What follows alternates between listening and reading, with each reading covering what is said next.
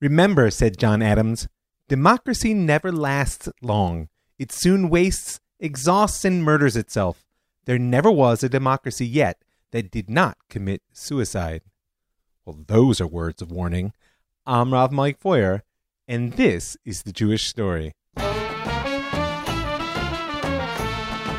Season 6, Episode 2, Electoral Dysfunction, Part 1. Okay, I'm ready. My quest this season is to identify key pieces of the present Jewish story, whether the strong points or the weak ones, and to try and trace their evolution at least from the 80s to the present day, and all that with the express intent of gaining some sort of insight on where this story is headed. Now, I have to admit, before I get started, I spun my wheels for quite a bit of time trying to figure out where to begin. And by the way, your suggestions were extremely helpful. Keep them coming. RavMikeFeuer@gmail.com, or you can send them to me on Facebook, Rav Mike Feuer. I really want to hear what you think. Nonetheless, even with all your help, it's a bit of an overwhelming task to try and figure out the perfect place to start. So rather than try, I'm going to use the tactic that most of us really use in our daily lives. Focus on the problem making the most noise. And as far as I can tell right now within the state of Israel, that's our electoral system. In less than 2 months, we're going to be holding our 5th election in less than 3 years. And while I wouldn't yet call the political system here disastrous, it definitely has the smell of crisis in the air. Now, I know the cynics will say that the main job of every politician is to get reelected, and so in some sense our leaders have been working quite harder than usual since 2019. But there are a host of issues within our society, great and small, that are being neglected, and each voting cycle costs the economy more than 3.5 billion shekels. Do the math. Not to mention that Am Yisrael has a mission to the world, and it's crying out for leadership on all levels. If we can't do it here in our national embodiment, where will we get it done? So I figure I could do worse than starting by taking a good hard look at how the current political mess came about. Now, I do want to say that though my goal is critical, it's also loving and constructive. So it's always worth using the good old sandwich method for feedback. If you haven't been taught that simple but surprisingly effective means of giving critical feedback, it's time to learn. It's really simple. First, you start by saying something positive, and then you deliver the critique that you'd like to give, and you always close with another positive observation, hence the sandwich. So what's good to say at the start? First of all, I remember once when I was in yeshiva, we were chatting before class, and someone was complaining about the state of Israel, and Rabbi Bravender interrupted, something he generally didn't do. Now, he was not one to be afraid of criticizing the country or its policies, but what he said struck home so well that I remember it to this very day. Dozens of countries, he said, dozens of countries were created after World War II, and you wouldn't want to live in one of them. Now, be that technically true or not, the point stands. I'm not about to rattle off all the reasons I love it here, but in relation to the question at hand, I will maintain my pride in Israel's ability to generate and sustain a vibrant democratic system since its inception, really since before, as we'll see. And lest you start angsting over the injustice, apartheid, fascism, racism, and all those other wonderful epithets people love to throw, just remember that we're in an evolutionary process here. Take a good look at American history and check out what the democracy looked like in 1863, only 74 years after its founding. Truth be told, one might be tempted to look at the continual election cycle that we've been occupying as a great victory for democracy. I mean, the Israeli parliamentary system operates on one of the purest forms of proportional rule out there in the realm of the republics. Now, I'll explain the mechanics and their problematics of proportional rule shortly, but for now what it means is that the entire electorate is one district, and therefore the number of seats any party in the Knesset gets is almost exactly in proportion to the number of votes that party got in the general election. In other words, the Knesset is as close as you can get to a reflection of the people who chose them, which means that the system works, just that the people don't know what we want. Or perhaps I could say it differently. We all think we know what we want individually. We just can't sustain a substantial enough conversation around it in order to join together into a stable vision that can give us a stable government. Like Golda Meir once told Richard Nixon, "You're the president of 150 million Americans. I am the prime minister of 6 million prime ministers." It's a joke, but it's not all that funny. Now, I might be tempted to trace the present electoral issues back to the mythically fractious nature of the Jewish people and to say that the structure of our electoral system isn't the issue. It's working just fine, in fact. It's just reflecting a very old problem. After all, since his brothers beat up Joseph, threw him in the pit, and sold him into slavery, we've been suffering as a people from an inability to get along. And if you trace the narrative thread of national divisiveness through history, it's generally brought punishment and exile in its wake. Let that be a warning to us all. Nonetheless, our divided nature is not a bug. It's a feature of who we are. You ever wonder about it? We're the people whose mission is bound up with oneness, one God, one Torah, one people, one land, 12 tribes. And if you open up the 37th chapter of Ezekiel, you'll find there a vision for redemption. One that's about uniting Yosef and Yehudah, bringing the brothers and the tribes back together. Now, despite God's promise there that the result will be one king and one kingdom, let it be soon, let it be now, I see no reason to believe that will require the differences between us to cease. On contrary, the Hebrew Universalist vision, as my friend Yehuda Cohen likes to call it, is all about learning to thrive through our distinctions, not in spite of them. We're about a people who sees diversity within unity. And in a world threatened by so many corrosive divisions and so many false illusions of how we can just homogenize and make the world one place and get along better, that's a vision worth pursuing, no matter what challenges stand in the way. So, before we dive into the backstory and the critique, which I think is going to take more than one episode at this point, I leave you with this image. Despite the seeming inability to produce a leadership that can govern wisely, much less lead with courage, there's only one place in the world where Jews of every type, regardless of race, class, creed, or even religion, have managed to sit together, and that's in the Knesset. Now, we may not all get along there, but we do stay in the same room. And in my eyes, that's more than half the battle.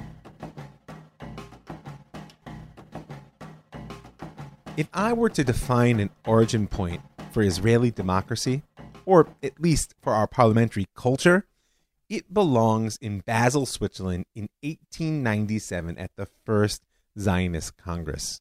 Now, among many other important factors, the ideological diversity, which will come to define Jewish parliamentary democracy, was on full display there in Basel. The dream of Zion may have united the 208 delegates, but their broad range of worldviews, stretching from the Marxist materialist to the religious messianic, meant that was about it for bringing them together. That first meeting gave birth to many things, and not the least amongst them was a legislative body known as the Zionist Congress. It actually exists as a parallel to Knesset to this very day. It's the WZO, the World Zionist Organization, and yes, they hold elections just like we do in Knesset, and perhaps that deserves its own story. But this first attempt at reawakening the collective political will of the Jewish people was marked from the outset by the type of intense ideological debates and partisan politics which remain its inheritance till today. Nonetheless, despite that sort of fractious and partisan nature, the urgency of the hour and the compelling nature of the Dream of Zion were enough not only to hold the delegates together, but to get them to agree on a plan. Now that's, in many ways, our first takeaway.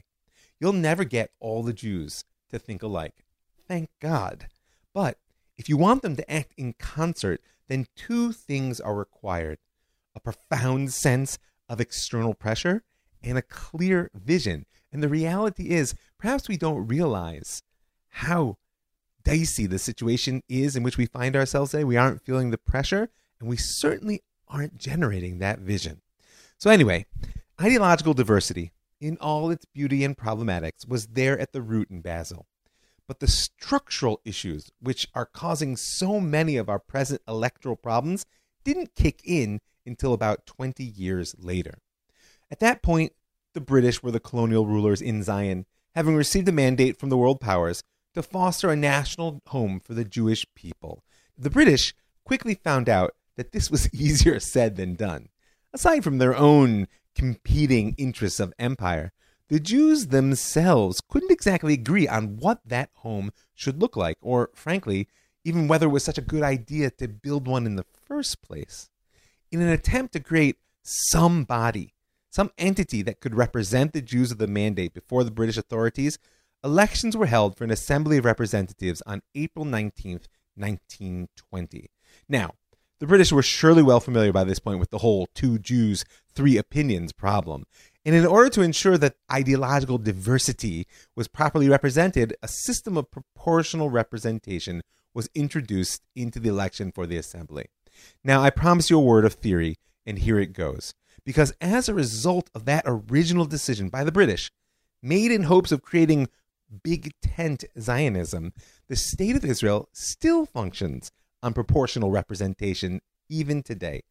In fact, like I said, the Knesset is elected through the most extreme form of proportional representation found amongst any of the world's democracies. And when we combine that with the ideologically passionate nature of our people, it's thrown some real wrenches into the functionality of our political system. Now, in general, electoral systems fall into two categories. I hope you're taking notes. Proportional representation and relative majority. It's really not so complicated.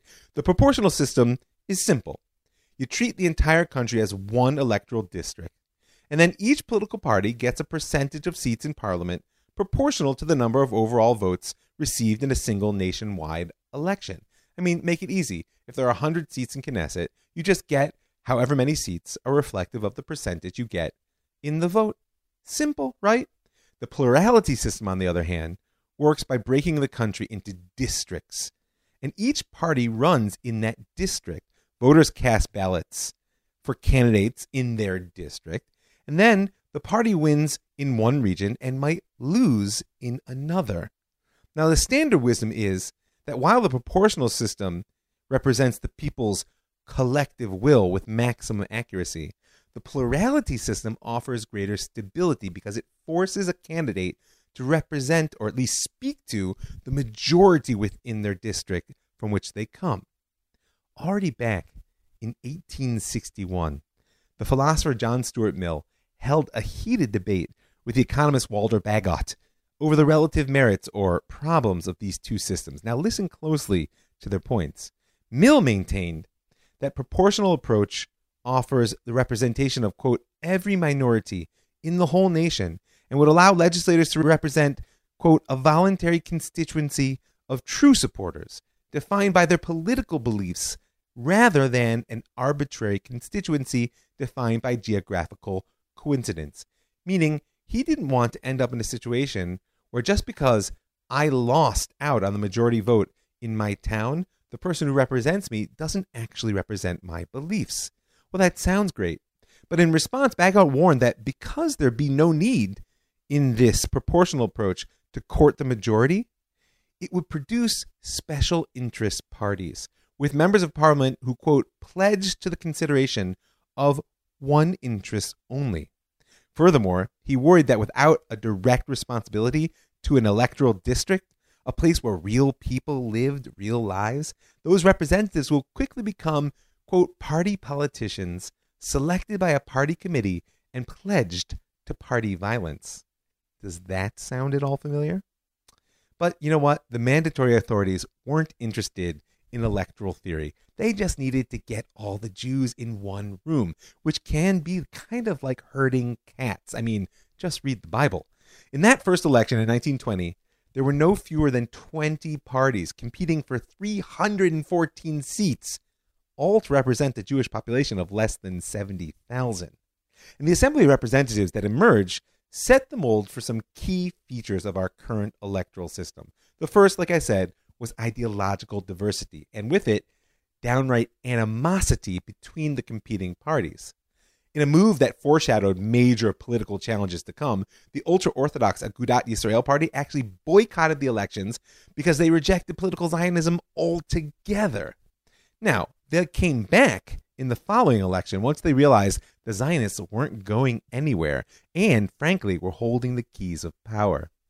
The next element set by that 1920 election, like I said, was structural, proportional representation, seen as a means of giving maximum expression to ideological diversity, a value, perhaps not the most important one. Last but not least was the reality of rule that flowed from this combination of ideology and structure. The big winner in that first election was Achdut HaAvodah, the Union of Laborers. It was a union of workers' parties, which was the predecessor first to Ben-Gurion's Mapai Party and ultimately to the modern Labor Party. And despite the fact that this was the beginning of a dominance over the political system that would last for almost 50 years, Achdut HaAvodah won only 70 of the Assembly's 314 seats. That's just over 22%. And that meant that in order to form a cabinet that could make policy proposals to the British, they weren't ruling yet, the winning party first had to build a coalition of supporting parties. Now, coalition rule is not intrinsically bad. On the contrary, every great ruler of yore had to unite the tribes before creating their kingdom. And the process of consensus building, which brings a coalition together, ideally allows many voices around a ruling table. But the challenges of coalition rule can be quite acute, especially when the leading party is increasingly dependent on small ideological sectoral parties to even stay in power, much less govern. And since 1920, no party has ever won a simple majority in an Israeli vote. The closest anyone ever came was in the labor alignment, that's Achdut's inheritor, took 56 out of 120 seats in Israel's 1969 election. And the situation today is far less stable. The latest poll I just looked at placed the largest number of votes going to Likud at 32, just over a quarter of the Knesset. In a parliament where gaining even a dominant plurality is increasingly impossible, the pursuit of legitimate sectoral interests by small coalition parties means that Bagot's warning about special interest parties, whose members were pledged to the considerations of only one interest, has played out in our day to the extreme. So here we have it, an almost insane ideological diversity, exacerbated by proportional representation, which gives each of those ideological voices disproportionate power, and the subsequent complexity of coalition building. I won't review it now, but you should go back to Season 2, Episode 29, and you'll hear how an almost identical process unfolded in that World Zionist Organization, which of course was dominated by the labor movement as well. These together meant that both the legislative bodies were fit to the same mold when independence was declared in 1948. Now, you might think that this was an opportunity for a reset, that such a crucial question as, what is the best possible electoral system, would have been given a critical review at the birth of our country. But if you've been following the Jewish story since Season 2, then you know that wasn't the case. Not with the electoral process, and not with many other important issues. Rather than build a governmental structure of our own, in many ways, what the Zionist leadership did on May 15, 1948, was to pull down the Union Jack and run the Star of David up the very same flagpole. The notable session of the Provisional Government of Israel, headed by Mr. Ben-Gurion. This was their last meeting before the elections, the first to be held in the new state. Widespread preparation by each of the 20 political parties have resulted in a heavy poll, while Israel remains the center of worldwide attention. Now, in fairness, when David Bar Rav Chai, chairman of the election committee, addressed the Provisional Knesset about the preparations for Israel's first ever general election, the War of Independence was still going hot. And as he said, the committee spent little time exploring theoretical alternatives, even while some members support, in principle, a regional system. Almost all members concluded that in these elections, and under the current circumstances, of war and large-scale mobilization, this theoretical debate isn't important. If we want to carry out an election quickly, we have no choice but to opt for a national proportionate system.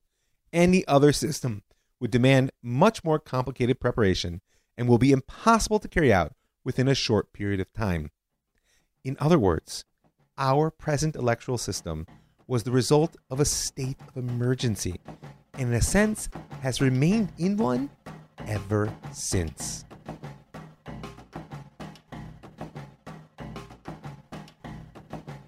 I worked as a counselor for at-risk youth for a couple of years in the woods of North Carolina, and we used to drill our staff with a fundamental principle: run on program, not on personality. We all have personal strengths, and it's natural to play to them, even positive. But when you're trying to build something which will last beyond your presence, be it a group of emotionally troubled teens or a nation state, the cost of such a strategy often outweighs the benefits. Abraham Lincoln, great American leader, used to teach that a good leader is not someone on whom an endeavor depends, who, when they leave, the situation falls apart, indicating how crucial they really were. A good leader is someone who builds an organization so well that it will thrive once they are inevitably gone. And that brings us to another cause of what I see to be our present electoral dysfunction: the failure to build on policy, on program, rather than on personality. You may have noticed, unless you've been asleep for the last 3 years, that at least here and in the United States, there are certain big personalities which are warping the fabric of the electoral system. And that's not to say that Bibi or Trump are either the devil or the Messiah, that people love to make them both out to be. It's simply to point out that big personalities have a unique ability within democracy to draw people into their orbit, and thus to somewhat sway or even warp the electoral process. Now, on some level, once again, this is a feature, not a bug. After all, democracy is meant to be a government which represents the people. And if that's so, then someone who can excite the people's interests, who can speak in a way which they feel their voice is being given a platform, will always have a disproportionate power within that form of government. Nonetheless, when we combine that fact with a certain type of personality, both in the leader and in the electorate, it can cause real problems for the long-term health of a nation, what I'm calling electoral dysfunction. The U.S. Constitution has built into it a number of ways in which it aims to minimize the impact of this populist element, we'll call it: the separation of powers, the electoral college, certain roles that the Senate plays. But here in Israel, we have no such protections. In fact, we don't even really have a constitution. And in the absence of a clear structure, of a program to which we are all a priori committed, personality has always had an outsized impact on our politics. That began, of course, with David Ben-Gurion, who not only led the Yishuv during the pre-state era and drove the founding of the state, but served as its prime minister for most of the first 20 years. Now, you can go back to season 2 and 3 for the full picture of the role that Ben-Gurion played in shaping the state of Israel and its politics. But for present purposes, I want to understand the impact of personality on political decisions.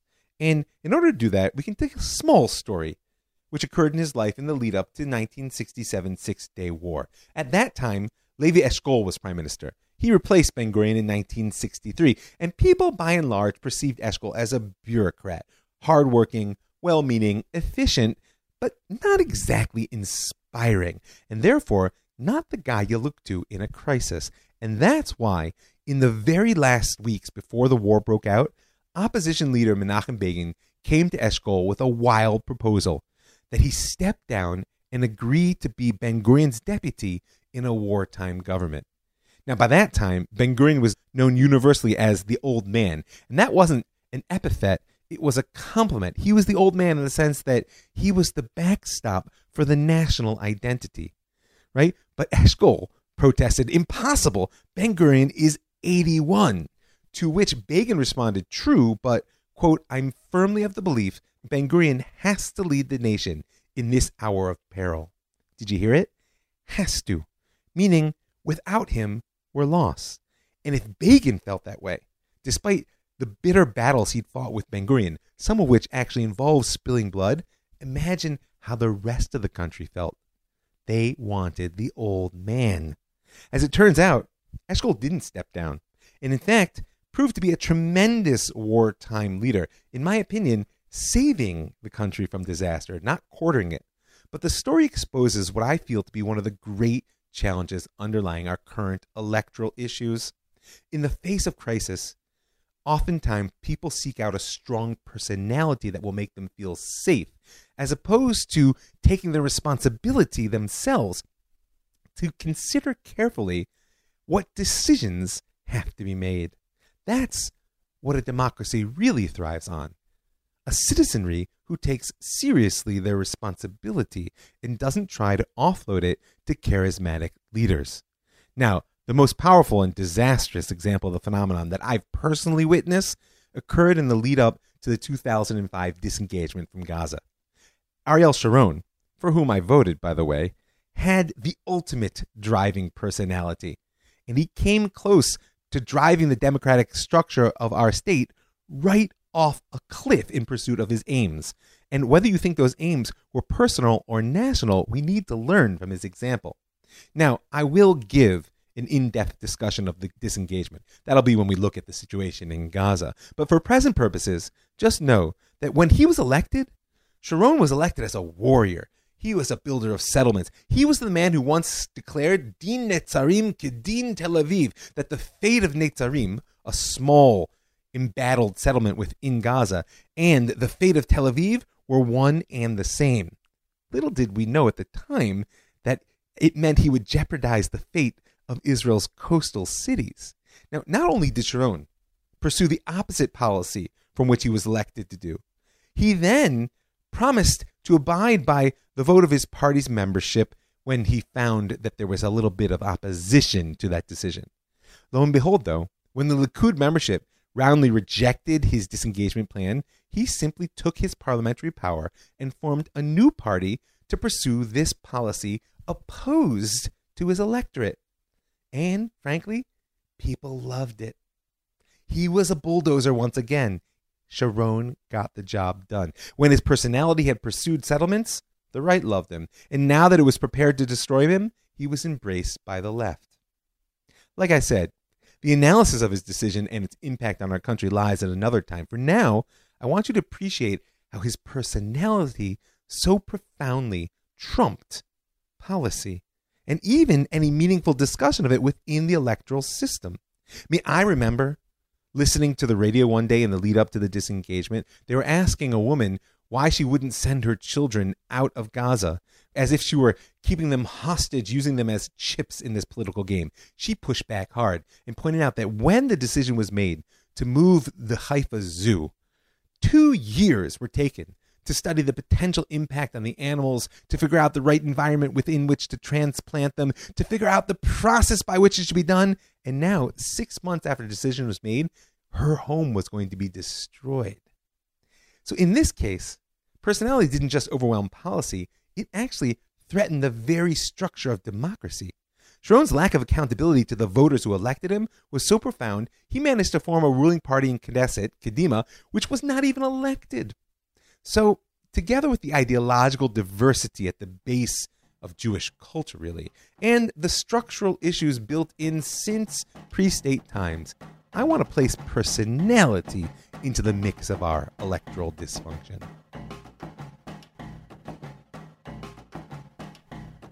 So, we have some conceptual sources of our present political challenges.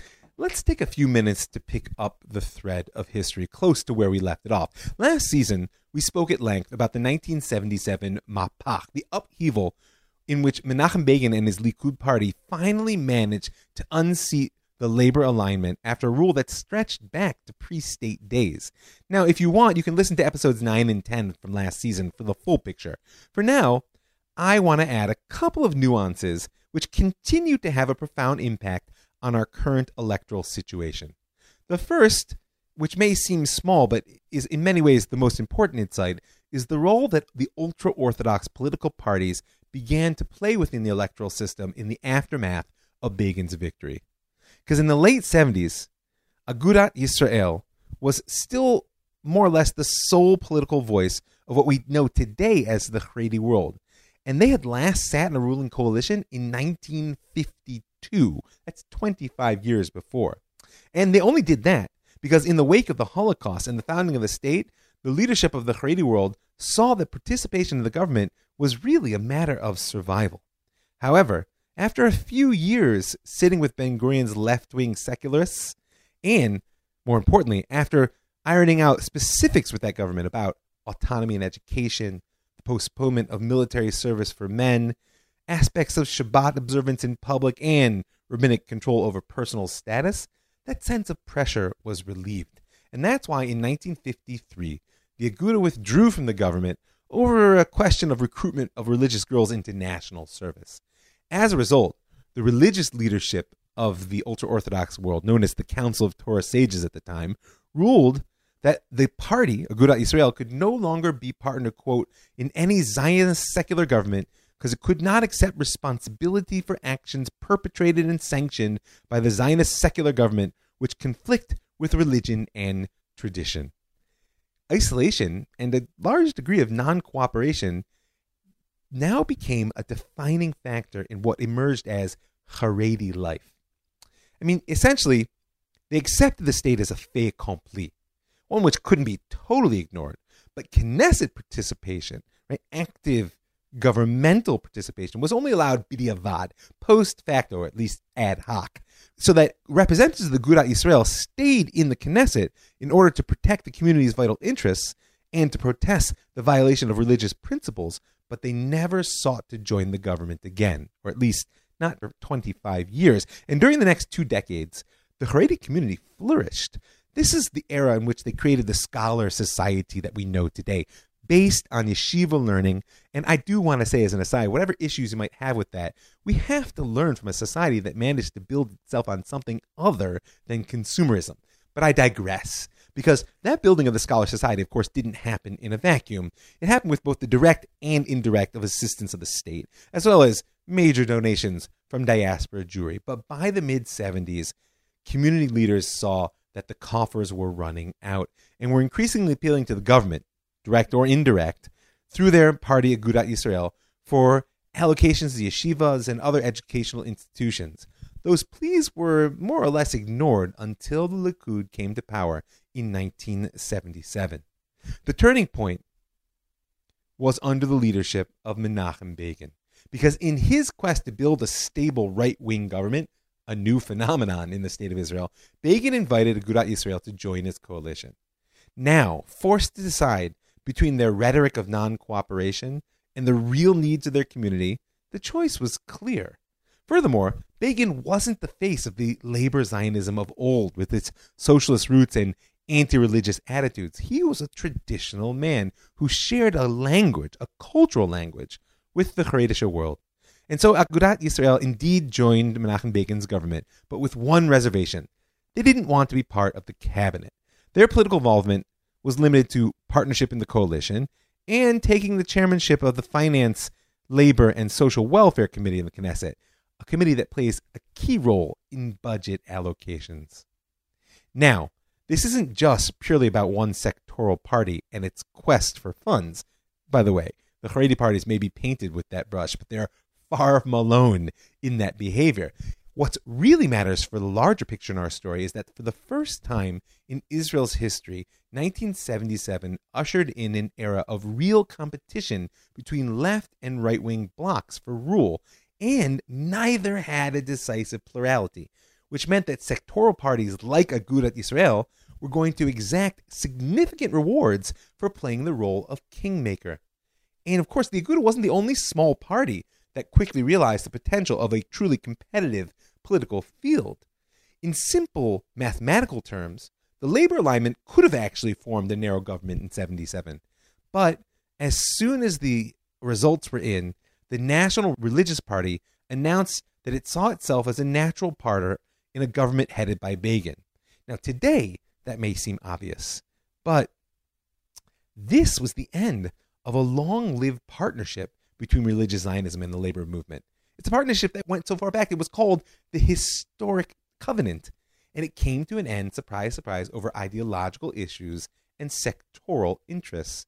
As we discussed last season, Begin's passionate support of the construction of settlements in the lands captured post-1967, combined with a rising ideological fervor within the national religious world, to cause their political parties to jump ship from the left and join the right. This is a process which we will trace more in the future, but I want to wrap things up. For now, Begin faced re-election in 1981, and the fragmentation of the electoral field only increased. It was driven by things that we're going to trace in the next episode: the shift of Mizrahi voters away from Labor into Likud, the splitting of the right-wing bloc at the time over Begin's decision to withdraw from Sinai, and the increasingly difficult economic situation in Israel. In the end, Begin was forced to form a narrow coalition supported by only 61 members of Knesset, a sign of things to come. And the truth is, his government was stable enough. I mean, it did pursue peace with Egypt and wage war in Lebanon, so it's really hard to know what the future might have held had Begin continued to lead. But on August 28, 1983, Menachem Begin stood up at 11 a.m. during a regular cabinet meeting and announced his intention to not only resign, but to retire from public life altogether, offering as explanation only the words, "I am no longer able." Truth be told, his heart was broken. Months before, his beloved wife Eliza, of 43 years, had died, and soon after, 75 Israeli soldiers were murdered in the bombing of a building in Tyre in Lebanon. And from that point on, Begin grew increasingly reclusive, seldom appeared in public. Now, nonetheless, his announcement set off a frenzied effort by his allies to try to convince him to stay, and widespread speculation amongst the press about the possible political motivations for dropping such a bombshell. However, unlike Ben-Gurion before him, who used the threat of resignation periodically as a doomsday device to get his way, Begin's chief spokesman, Uri Prat, said Menachem Begin is not Machiavelli, and when he says something, he means it. Begin's departure marked the end of an era in Israeli politics in many ways, some of which we've touched on. And though his successor, Yitzhak Shamir, will continue to uphold that quality of when he says something, he means it, we're going to have to trace the continuing development of our electoral dysfunction in the coming decades. Just want to thank some folks before I sign off. I want to thank all the folks who give their hard-earned money to make this show happen, to keep it free and widely available. I want to call on you to join them now. You can go to my website, jewishstory.co. In the upper right-hand corner, you'll see a button that says Be a Patron. You can click on that to give a little bit of per-podcast support. Or you can send me a message, ravmikefeuer@gmail.com, or on Facebook, Rav Mike Feuer. I'm happy to share with you the details of how you can dedicate a show this season. I also want to thank the Land of Israel Network. That's thelandofisrael.com. They're building a center for global transcendence in the heart of Judea. I want to thank the Pardes Institute, pardes.org.al, for throwing the doors of the Beit Midrash open as wide as possible. And I want to thank you for listening. I'm Rav Mike Feuer, and this is The Jewish Story.